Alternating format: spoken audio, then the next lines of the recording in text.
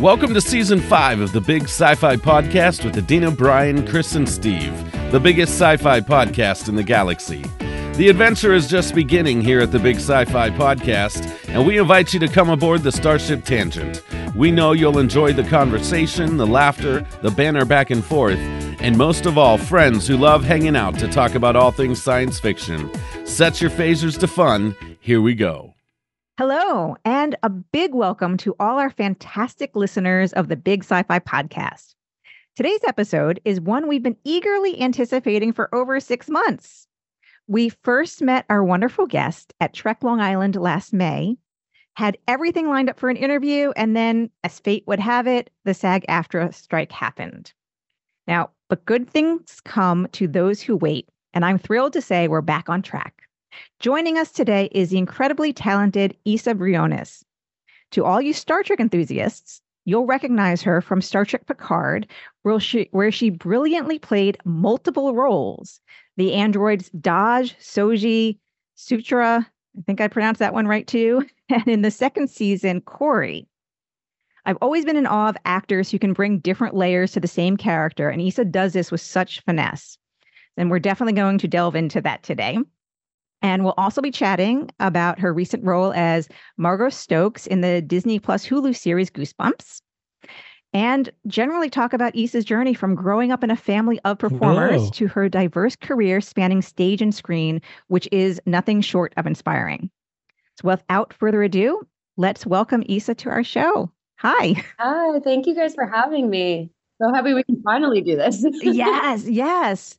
So, right, because, we met you and some other amazing people at Trek Long Island, and then shortly thereafter, that's when everything went kaplooey. Oh, yeah. Yes. Very, I guess, expectedly, because the writer's strike had, I think, already started at that point. Yeah. So we knew something was coming, but yeah, that was a very interesting few months for everyone in the business. But yeah, I think.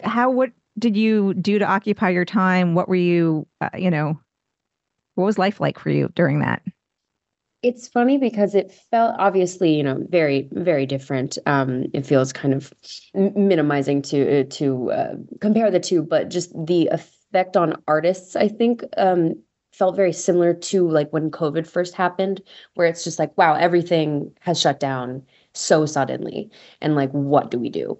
And it was such a kind of strange, familiar territory from the last couple of years. And I think in a way I had kind of practice at it because of the last couple of years. I mean, during COVID is when I realized I am a creative being and I need a creative outlet. So when I don't have acting or singing or something like that, I need to fill it with something else. And I was able to find art, and I started doing more visual art, and that was kind of how I stayed sane. And so this time around, when the strike happened, I had that as like a creative outlet to lean on, but it was also just, a lot of picketing and conversations, and there was a lot of misinformation out there at the time, and the media painting it as this crazy thing that actors were trying to ask for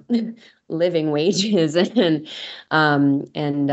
yeah, so it was definitely an important time of just kind of talking and spreading the actual information of what we were fighting for. And thanks to the amazing people at SAG-AFTRA, we have reached a deal, and I feel like I speak for a lot of people when we say we're very grateful for what we got to, and so happy to continue. We love. Yeah. Now that that's over and it's past, is it everything back to the way it was, or is it different, or?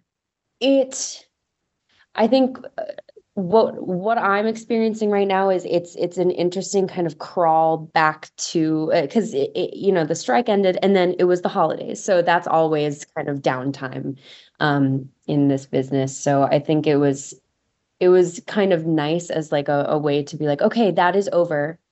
Now we can celebrate with our loved ones.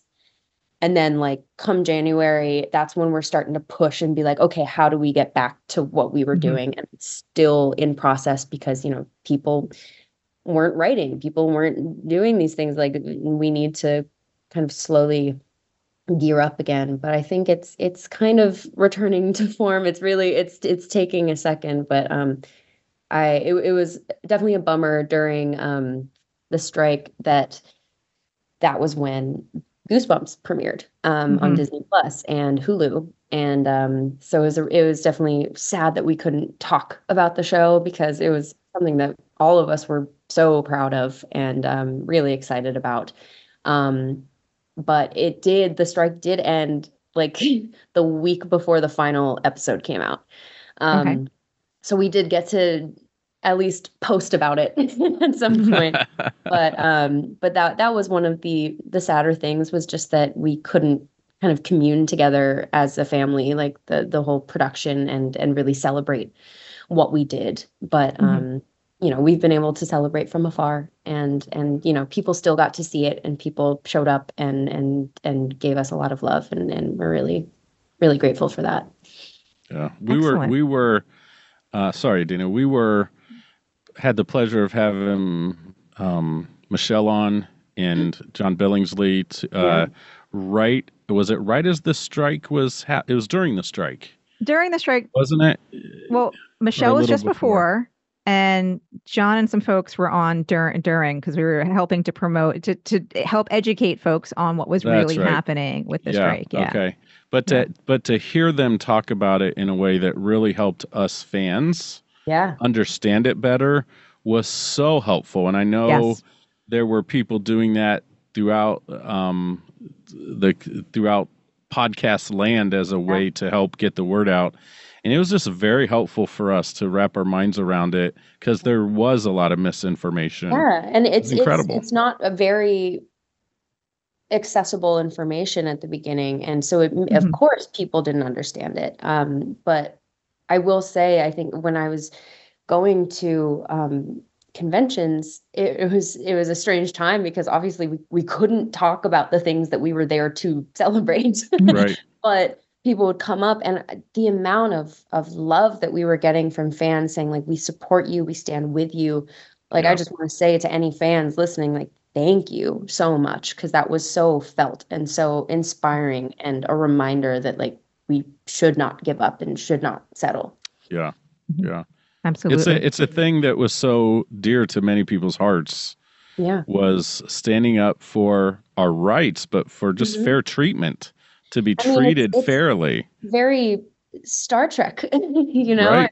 Yep. That is a core theme of so many of those stories, is fighting for what's right, fighting for equality and inclusion, and for just fairness. And I think that resonated with so many people in a big way. So speaking of Star Trek, I'm so anxious to talk about Picard. Can we please? Yes. Well, the thing that's really on my mind is the role you played. It wasn't just one role.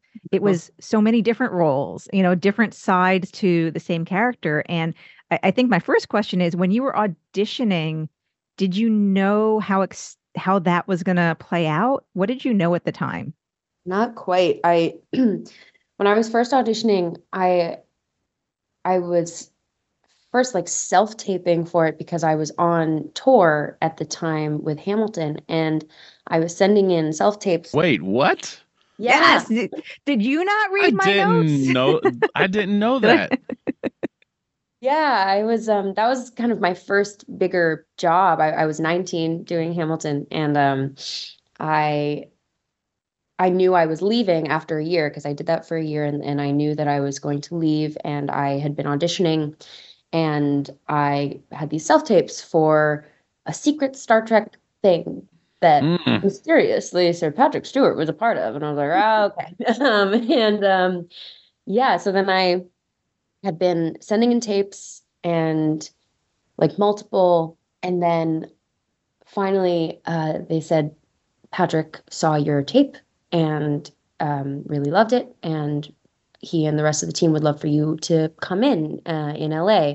And I was finishing my run in Hamilton on a Sunday, and then I flew out Monday to LA and had my final callback on Tuesday. Wow.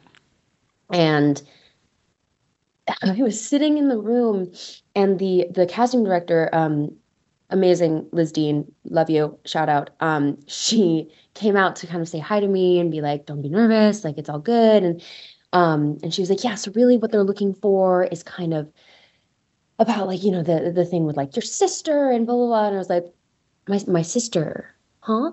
And she was like, "Yeah, your twin sister. Like, well, you would be playing, but." And I was like, "Oh, no one told me that." So from that audition, I found out, okay, I'd be playing twins, but I still didn't know exactly the breadth of that. I didn't realize that it was going to be Wow. Daj for one episode, and then it was going to be Soji. And um, yeah, it was very much like a snowball effect where I just kind of was learning as I went. And then once I was cast, I then found out, okay, so I kind of have these sisters in separate boxes and I'm never like really interacting with myself. And I think that kind of made crafting the characters and making them distinct kind of Hmm. easier, Mhm. because I was kind of taking them one at a time. Like I was with Daj for like a month, or not even a month, maybe like 2, 3 weeks. And then I got to say goodbye to her. And then it was like now time to focus on Soji and create a new character. Um, and then Sutra just came out of nowhere. I mean, like once you're that deep into filming, we were on episode 8. And like, because things were at that point, things are getting a little crazy, scripts are getting to you a little late, and you're just working day and night. You don't even know what you're filming tomorrow. You're just looking when you're in the makeup trailer, like, oh, what am I doing tomorrow? And we got a new script for episode 9, and I'm like in the makeup trailer, they're fixing my hair, blah, blah, blah, and I'm reading, and I'm like, Sutra, who's Sutra? Like who is this chick? And then I read it and it's like, she looks remarkably like Soji. And I was like, ah, here we go. Here's Hmm. another one. Excellent. Yeah.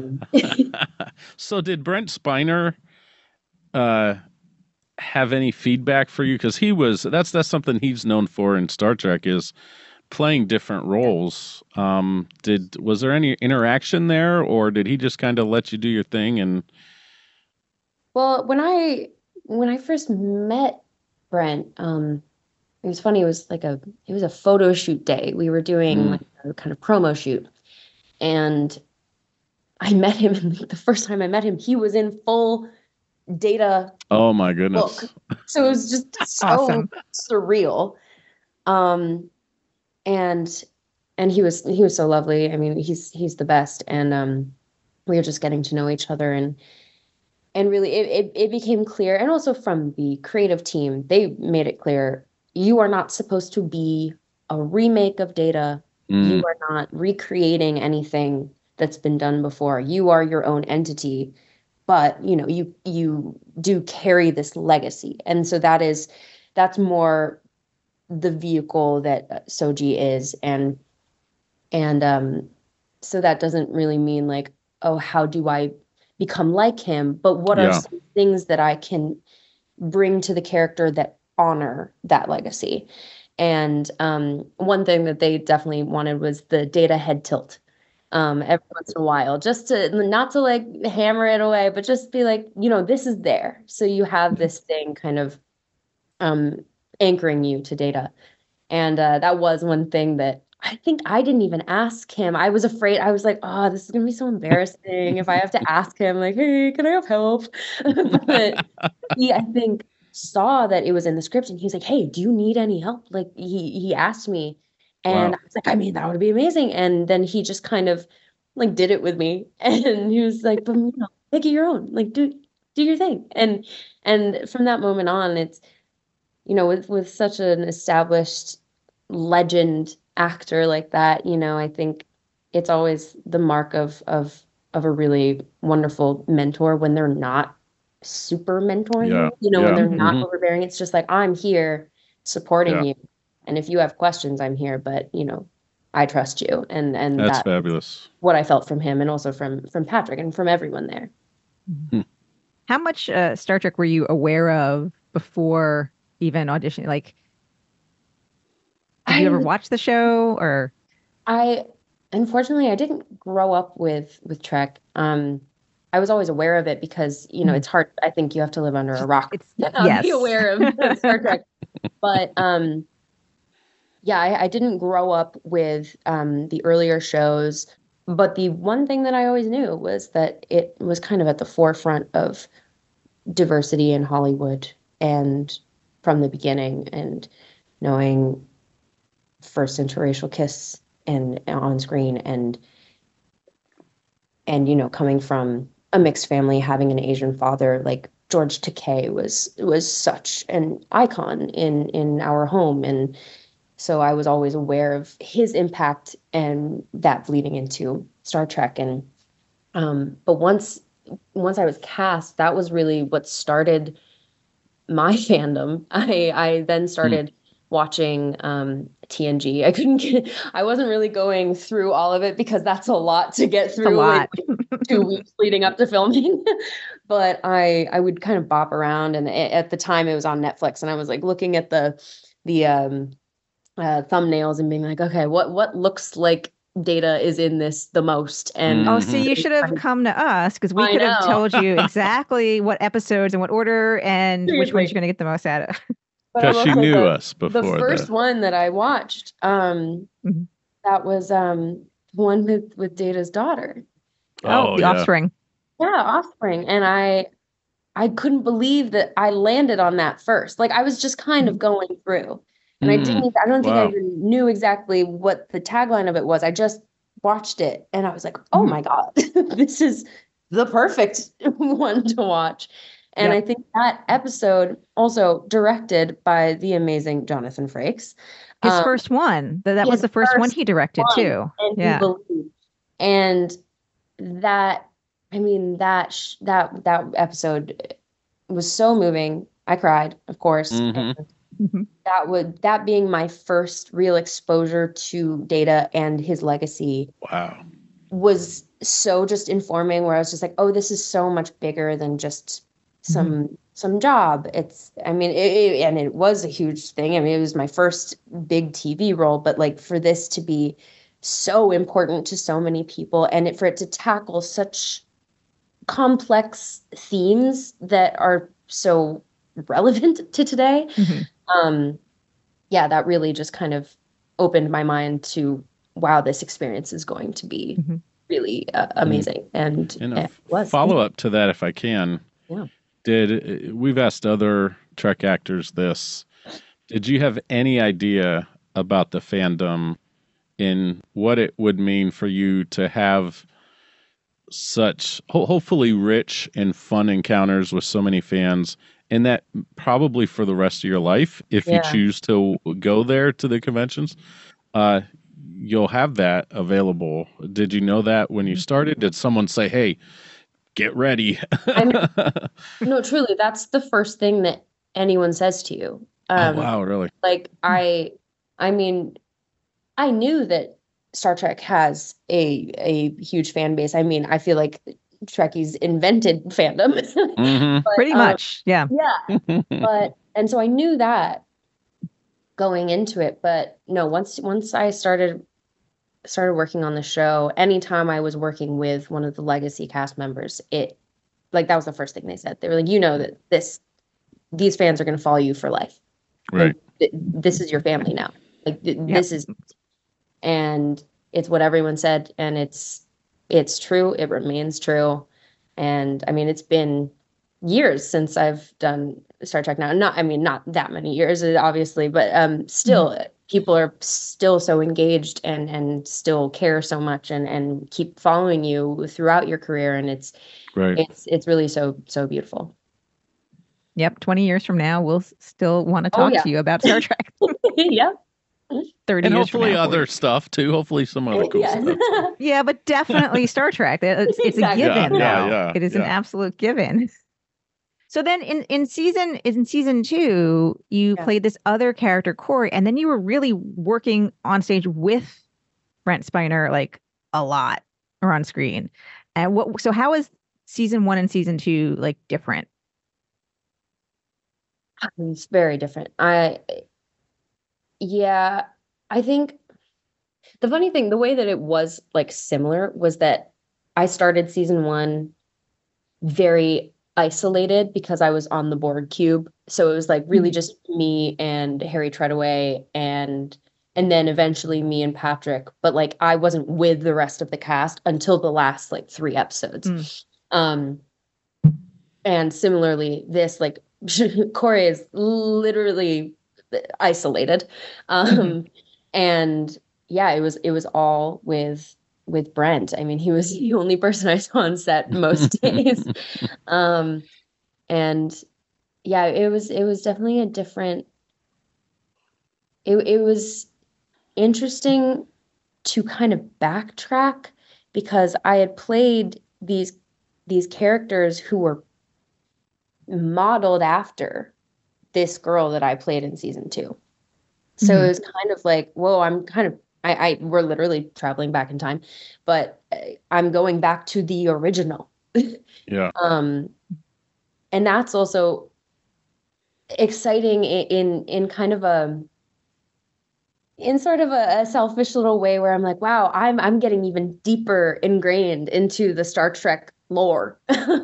Like this goes all the way back to this time and she was there. And yeah, so it was interesting to be like, whoa, I'm going back to the person who started all of these subsequent synths, and like, what does that mean? Who is she if she is kind of who everyone is modeled after? Yeah. I was surprised too in season 2. We need to let Chris jump in. He's probably dying to say something. But I was gripped as a father in season 2 with how your character could not be exposed to sunlight directly. Yeah. That was strangely almost not terrifying, but disturbing to me as a father myself. Yeah. To go, oh my gosh, what if that was my daughter? You know, to have those feelings really came out really well. The scenes between you and Brent were just fantastic. And it's a very obviously complicated father-daughter relationship.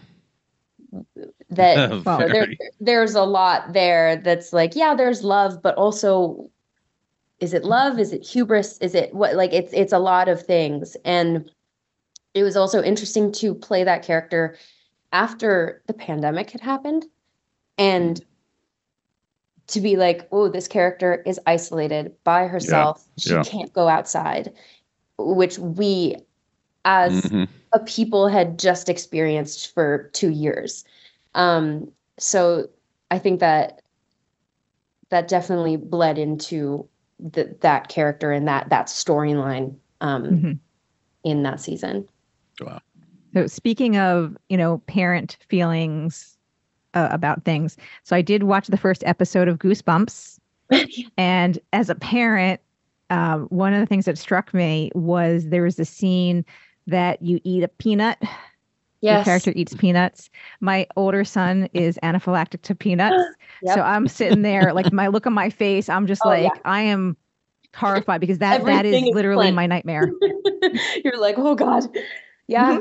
No, that was an intense day because that was like one of the first days that we had, and Rob Hubel, who played my dad, I played his daughter. He's the best person to work with. I love him. He is the funniest person you've ever met.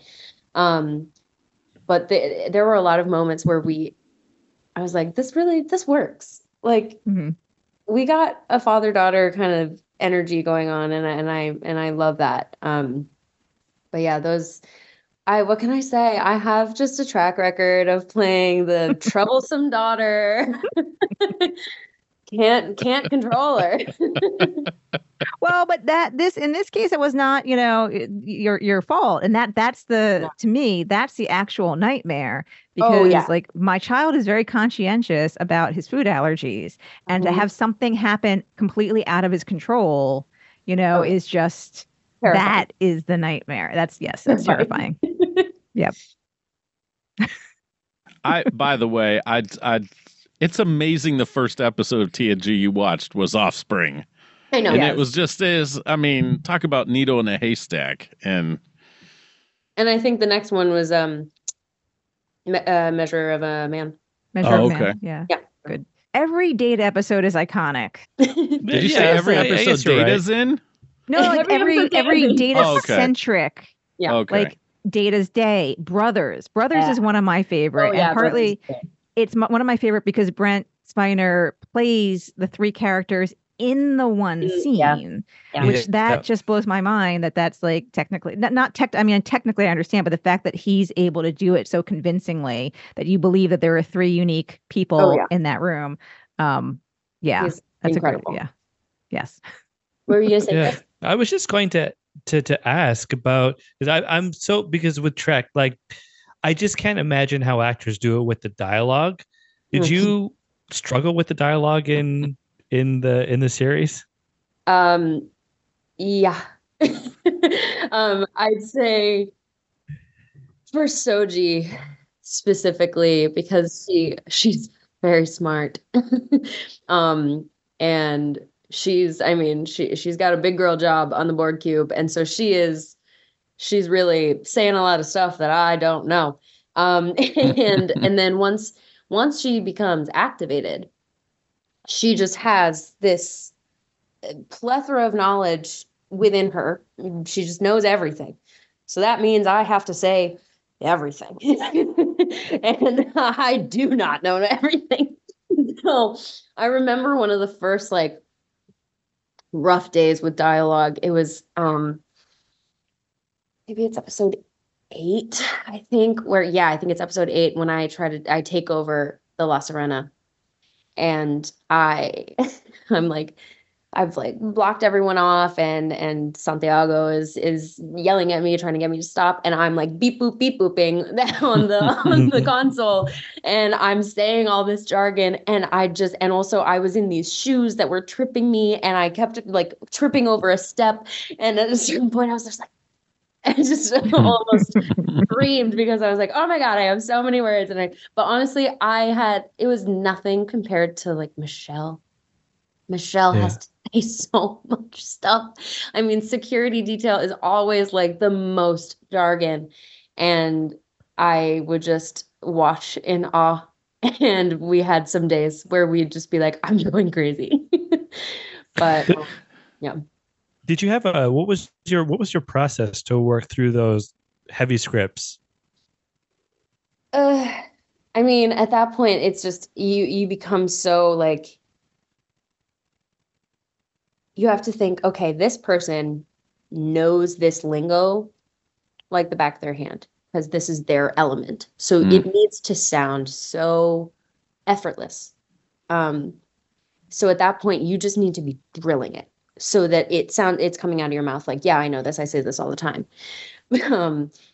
Right. But it really, I mean, but then honestly, one of the harder things to memorize and work on was the last couple episodes when I was playing Sutra, because that bitch is a monologuer.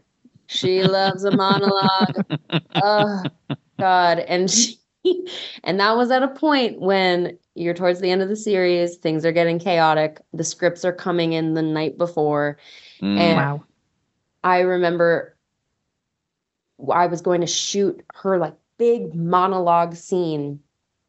And the night before, like, I had been waiting for revisions. They told me revisions were coming. And I had been waiting, and I was like, I have to wake up at 4 a.m. to get into hair and makeup. So I need to go to bed. So I went to bed at like 11, 12, and it still hadn't come in. Wow. The revisions came at 1 a.m. And of course I didn't see them. I was like, I need to Oh no. And so then I wake up they made the monologue so much longer. And I was like, oh my God, here we go. And so I'm in the makeup trailer while they're goldifying me, putting my wig on, and I'm just trying to drill these words. And that in a way is even harder because you want to drill it so you know it like the back of your hand, but also there's so much emotion behind it. It's not just I'm spouting out information. It's like this has a lot of weight. So I can't just be like reciting words. Like I need to have an opinion about the things I'm saying. So that is when, when it's crunch time, those are the more challenging days to really have a monologue down by 7 a.m. That is And you're really dealing with the amazing. makeup. Yeah. Huh? Oh, so I was going to say, and you're dealing with the makeup, which I've Oh, heard yeah. like nothing but horror stories about. I mean, thankfully, Brent dealt with the worst kind of era of that makeup because it was very new at the time. So he had like the powder gold on him that would just flake off and fall off, and they'd have to keep reapplying. And his contacts were terrible and he couldn't see. And I mean, my contacts weren't amazing either, but they were better. But I definitely, with the yellow contacts, they have to make the pupil so tiny. So really, you can only see out of 2 tiny little holes and the rest is just yellow. And I was in these crazy wedge heels walking on gravel. And I just I was like, whatever, like PA was there. I was like, I'm so sorry, but I'm going to be holding on to you while we walk to set because I can't see. Wow. Jeez. It's amazing Wow. because, one of the things that I've been learning as I, talk to you and some of the other Trek actors is how little preparation you have for your dialogue. And having watched these shows for years, I find that just incredible what you're able to do with that little time. I'm in even awe. us, like it was crazy, but still we had more time than TNG actors did. They were doing 23, 25 episodes in a season. So they're just working back to back to back there. Right. It's coming at them rapid fire. And at that point, you do experience kind of your brain gets used to it. Like when I'm working, the way I'm able to pick up dialogue, it's so much faster. So like when I'm working on a show and I have other auditions, it is kind of crazy how I'm like doing a self-tape and I'm like, how did I memorize that by just reading it once? But it's because your brain is in that zone where it's like, I have to memorize this now or I can't do my job. I met a stage actor here in Canton, Ohio years ago when I was at a local university, and they brought him in. They had done months of rehearsals before he got there. It was The Unsinkable Molly Brown. Yes. And he was the main male lead character. And he said he ran through that only twice. He was in 2 rehearsals. Wow. He said he usually can just read the dialogue once or twice and he's got it. But the way his brain worked, he could walk through 2 rehearsals and be ready to go live performances. Just amazing. Can't imagine. Not me. Could not. Could not be me. Well, you still seem like you still. Oh, once you're working, you're getting in that rhythm. Yeah. Like I doubt. I wonder if this gentleman could do it with production like Hamilton. I would doubt it. He probably. Well, but the thing I have Hamilton memorized. If I have it memorized, anyone can have it memorized. I have Empire's Fall. My fiance loves that, so we listen to it a lot when we cook. Really? Yeah, I feel like with musicals, it is easier to memorize because once you have it to a song, it's like we were able to memorize the alphabet because it was to a song, and like that is proven to help you memorize. Well, plays are hard, and I've never done a play except for high school, and that is a goal of mine to eventually do a play. But it's hard. And I'm terrified for hopefully when that day comes. Well, I think the it's not just the fact that music is Hamilton, but it's more of a testament to how many times I've actually listened to it. Oh yeah, no, and same. Before I did the show, I already knew all the words because I had listened. I mean, it came out when I was. When did it come out? I think I was 2016. Yeah, I think I was like... Was it 2016? I thought, around that time. I was like 16, 17 when the album came out, and I listened to it every day. Yep. So you played Peggy and Mariah. Mariah, and I understudied Eliza. Oh, okay. Did you, with understudying, did you actually get to play Eliza? Yeah, quite a bit. Eliza is a very challenging role. So there are a lot of times where the actress who usually plays Eliza will have to call out because it's very vocally demanding. And also, you know, people go on vacation, so they need people to fill in. So yeah, they started doing that around when I joined, where the Peggy Mariahs would understudy Elizas, because it was just very common that they needed a lot of Eliza covers. And also there were a lot of people. Oh my God. The Zoom thing just gave a thumbs up to you guys. I And saw that. I don't know where that came from. That's cool. Anyway, That's I've new. noticed this recently. I was on a therapy session and I was like, here's my trauma. And then I did a little peace sign and then a bunch of balloons came up. That's funny. That's funny. Anyway. Did you give us a thumbs up and then the I Zoom? guess I did. I didn't realize Wow. I did, but I don't know. But yeah. And so also when I had been auditioning for Hamilton since I first moved to New York when I was 18. Dina's trying to do No, it. Dina. I see. Well, that's the thing. I'm a computer, I'm a software engineer and engineer, so I need to know. Yeah. Well, there you go.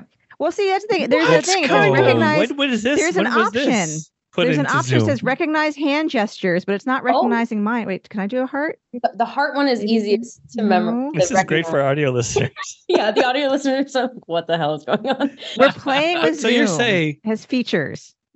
There's features but can I here. get this straight? So was so when I was auditioning, I was 18 and I had been in multiple times. The way it often works is they call people in a lot to, because they especially at that time were rolling out different productions. Like the Broadway one was up, they were starting a first national tour, and then they were starting a second national tour, and then they had the Puerto Rico company, and they had all these different companies happening.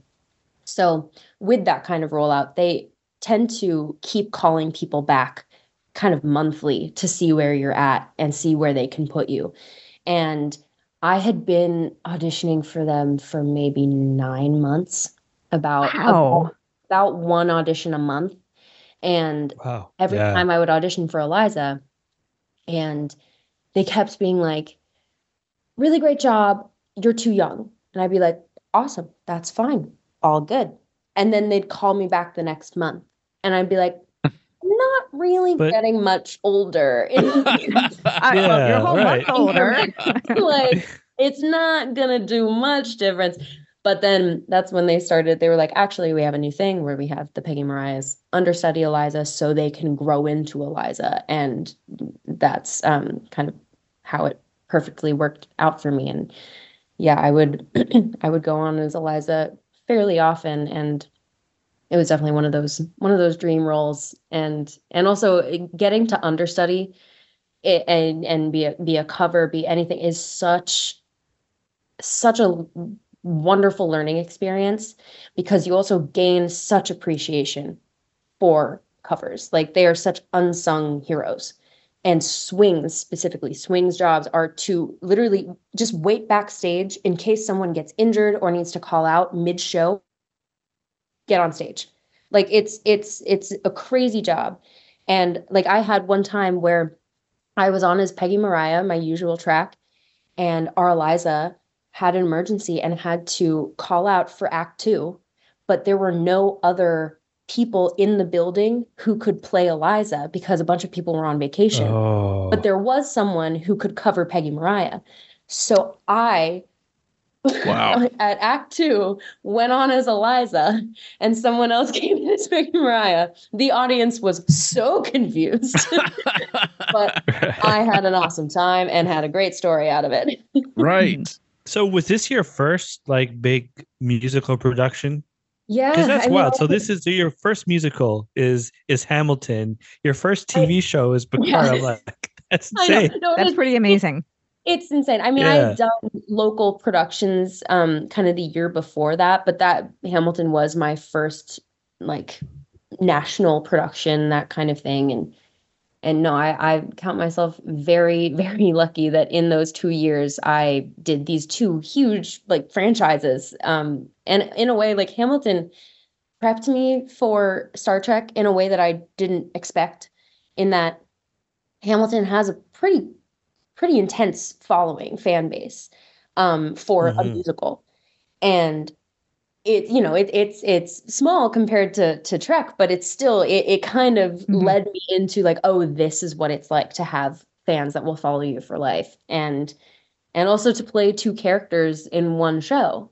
I was doing that every night, switching between two characters, and then I got to do that multiple times over in Star Trek. Oh, wow. So I have to ask, Yeah. what was it like covering Blue Skies? Yeah. Because that was just, I mean, that your version of that was just like so hauntingly beautiful and set the whole tone for that whole thing, and really honestly wrapped up a film that we have critically we've been a little hard on. But to have that be a part of that whole thing was just magnificent. I mean, it was just beautiful. What was it like covering that song? Yeah, that was really special. They asked me to do that at the premiere. We were at the premiere, and Jeff Russo had come up to me and was like, here's what's going on. And and that and then just a couple weeks later, then I was like in a studio and Wow. with a huge orchestra, like live orchestra there. I was in the room with them. It was such a once in a lifetime kind of experience. And the beautiful thing about it was I got to watch the sequence as I was singing, because they already had it cut together. And knowing obviously the where that song comes from within this storyline, it being a song that Data has sung, and like that a version being so iconic, and it being this very hauntingly beautiful twist to kind of round it all out. It was just, it couldn't not be emotional. Yeah. And then just watching the sequence as it like basically having this kind of funeral for Data in that moment, and watching it. There were moments where I had to stop watching because I was getting too emotional and I was starting to like cry while I was singing, and I was like, oh, my throat's getting tight. But it really did help though, watching it, because certain moments swell with what's happening, and it really like informed what I was doing. But it was just such an honor to do that, and really kind of pay homage to that character in the way that I could, you know. Yeah.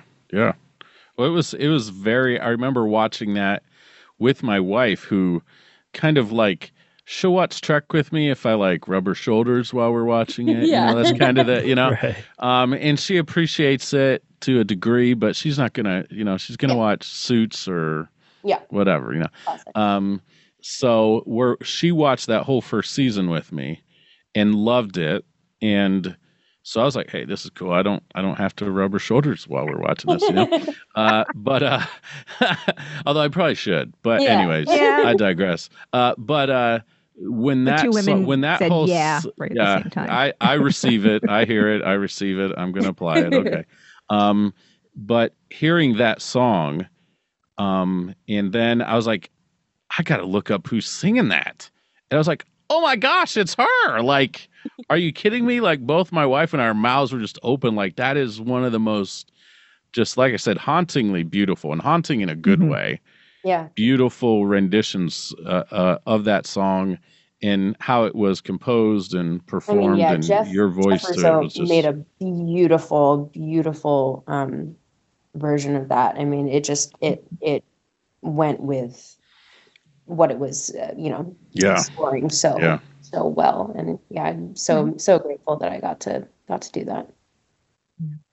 So let me ask you, what one thing, or maybe one or two things, do you wish people knew about you, or things that you don't get to talk much about when we have these interviews? Oh, That's a very open-ended question. yeah. I don't know. I mean, I guess I have like talked about like the art that I do A little bit. I You and I talked a little bit about it at Trek Long Island. You mentioned acrylic pouring, which I have. Yes, yeah, you There showed we me. go. There's So cool. Yeah. But so I've talked a bit about it, but I think, I don't know, I guess something to know about me. I don't know. I just turned 25. Wow. And I'm, obviously very, very young, and I have a lot of life ahead of me. But I'm definitely kind of in a moment where I'm very, very like just appreciating everything that has happened so far. I'm very lucky to have lived as much life as I have already. And I think at the end of the day, something that you don't always talk about is like I'm an actor, and people see my face on TV sometimes, and not so much. It's not like I'm being mobbed by people and like people know my name all the time, but like it is definitely weird to be in a public sphere of sorts. And I think people, sometimes fans, even with the best of intentions, can kind of forget that you're human. And I don't know, that's something that I think is worth just talking about and remembering, is that everyone is human. And we're all going through things, and we're all like learning as we go, and we've all done good things and also made mistakes, and for anyone to be like kind of like I don't think anyone would want to be like pigeonholed as the person they were when they were 20. Right. Sure. Definitely not. But No, I think that's a kind of a thing that I'm working on, is having more grace for that, and like working on that mentally, where that kind of takes a toll. And I think that's something that is just worth noting and saying, that we're all and human. I think something similar to that is true. No matter, what, we have a similar issue at work where sometimes you meet somebody in one context. Yeah. And you never think about them another way. It's you meet them with a certain skill set, and okay, this person is that kind of an engineer, and that's all they do. And 10 years go by, and no, they do other things too. So I think there's some similarity there, that you're not the same person that someone might have first been exposed to you as. Yeah, I mean, it's obviously, my experience is a very specific one, but I think with everyone, it's like we're all very vast human beings. Like we contain a lot of different things, and I think just remembering that we're all just humans trying to do life. With the capacity to grow and to learn. Exactly. And I think you said a word that's really important to me, and that was just have grace. Yeah. I mean, we need more of that, especially in the United States. I think we are short supply of that sometimes. Yeah. Whether it's in our politics, whether it's whatever with our neighbors, for crying out loud, So you notice it just in interacting with people, like people are a lot more willing to kind of fight lately. Right. I think in the last few years, and I think so have I. I've been like, oh, I'm on guard. I need to be on guard because people want to fight. Right. And remembering that's not. Yeah. What if we all just were having grace with each other and just. Yeah. It'd be beautiful. And by the way, we're very happy because our friend Steve finally arrived all the way from Deep Space Nine. I think he was hanging out a little too long at Quark's Bar, though. Maybe he's having some Klingon food. You never know. Actually, Issa, nice to make your acquaintance. Yes, hi. I was at Children's Hospital. I was donating platelets. Wow. That's amazing. Got to help the kids at the hospital. Yeah. What now? I'm just kidding, Brian. I'm just messing with you. I said, how do you feel now, Brian? Yeah. Wow, have grace with people, Ryan. I'm just But, you know, we can make fun of our friends. So, Yes. you know, we Oh, do yeah, a little and- bit. sure. And I'm not going to ask you to recap everything you've been talking about. I will happily do what I love to do, which is to listen to our podcasts when they're released, because Yeah. often short-term memory makes me forget what we discussed, and I go, Oh, yeah. "Oh, that was an interesting conversation." So I'll get to know you that way from that point on. Yep. Well, we were, I think, just getting close to finishing up. I think you know, Okay. kind of following that last conversation, the one, I guess, final question related to that is, so because you mentioned that you, you know, appreciate right now that you are on the young side of life. So with so much to look forward to, do you think that this is your forever career, or can you see yourself doing other things someday? I mean, like I said in the beginning, I definitely know for sure that I am a creative person and I kind of need creativity in my life. Mhm. But I don't know if like acting is always going to be my only creative outlet. I mean, I I have kind of a history of finding other things. I mean, I'm like a hobby Mhm. person. I love to pick up a hobby. I like right now I'm on miniatures. I'm making miniatures and I love it. Really? Mhm. But no, I think I'm definitely very interested in continuing acting. I love it. That was my first love. I also love singing. I am working on, you know, writing my own stuff to eventually Ooh. release that. But that's giving myself time with that because, you know, it's nerve-wracking and getting used to that and finding your voice is a long or just a specific kind of journey and a special journey. And but I want to kind of get on the other side of things too. I want to be producing, eventually directing. Because especially in this business and, you know, being a mixed person and also seeing my father who is also an actor, um, being a person of color in this industry, it's a very complicated, loaded thing. And I've witnessed just a lot as I've worked more, how much influence you actually have behind the camera. And yes, there's so much good to be done when people see your face and hey, being someone that like when I get little kids who are like Filipino who come up to me and they're like, "Oh my God, I saw you and I saw myself." And like that is so special. Mhm. And that is, oh my God, that's like why I do it. But when I really like when I have some hard days on set and maybe there's some injustices going on and I look around and see who actually can make differences and make changes for the better, those are the positions I want to eventually be in so I can be someone making that kind of change. That makes sense.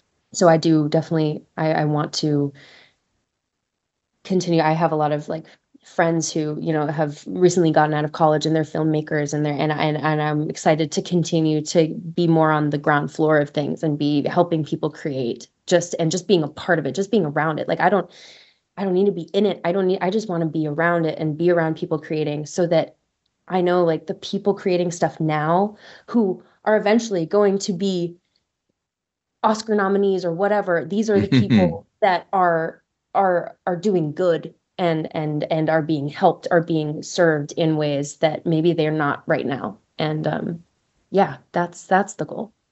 That's awesome. Well, I think that's a wonderful place to wrap up and leave off. Anyone want to say something final to Issa or Issa? Do you have anything else you want to say before we get off the stage? Anyone have anything? Okay. Well, Cool. Okay. Matt, I just thank can't you so wait to much. see what you have coming up. Yeah, That's I know. all. I wish I could Yes. talk about. Yeah. I just hey, whoever's listening, keep your eyes peeled. Stuff is happening. I just can't talk about it yet. But We But will. even when you Okay. but even when you write what you want to write and you need a place to promote it, hey, you know, Yep. You know where No, to we are. come. Thank you guys so much for having me on. This was really lovely. Awesome. Well, so everyone, I think that wraps up our fantastic conversation with the incredibly talented Issa Briones. We've, I think, unraveled some of the complexities of playing multiple characters in Star Trek Picard. And we talked briefly about the world of Goosebumps.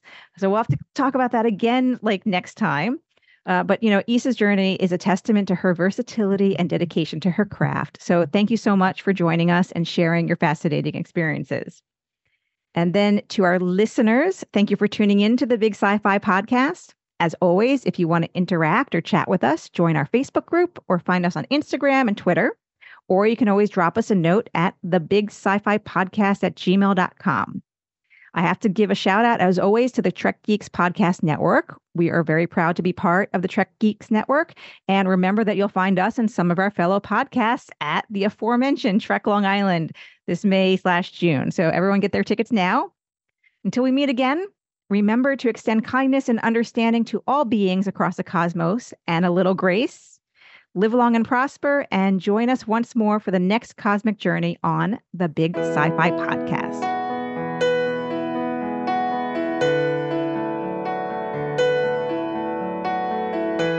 My heart is heavy as I look around the world. People are hurting, even the boys and little girls. Our sons and daughters deserve much more than this.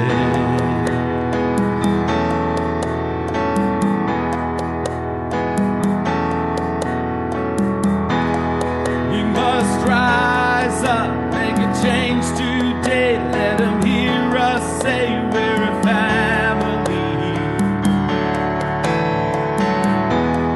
We must hold on to the ones we love and thank God above for the air we breathe. It's time we think like a family and make a new reality. My heart is grieving for the homeless ones tonight. The children see it while the parents walk on by. Our friends and neighbors deserve much more than this.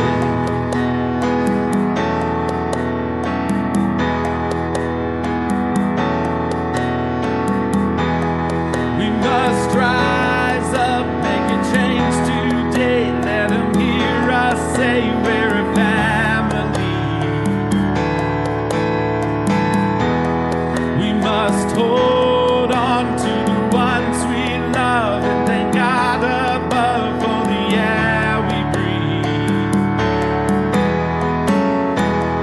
We must rise up, make a change today. Let them hear us say we're a family. We must hold on to the ones we love and thank God above for the air we breathe. It's time we think like a family, make a new reality. I don't have all the answers, but something happens when we work together. Maybe change will come much faster if we open our hearts to each other. I think it's time to learn what it's like to really love our neighbor. I don't have all the answers, but something happens when we work together. Oh, maybe change will come much faster if we open our hearts to each other.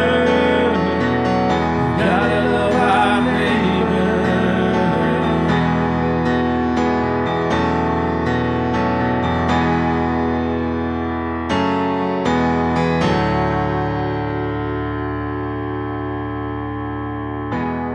We must rise up, make a change today. Let them hear us say we're a family.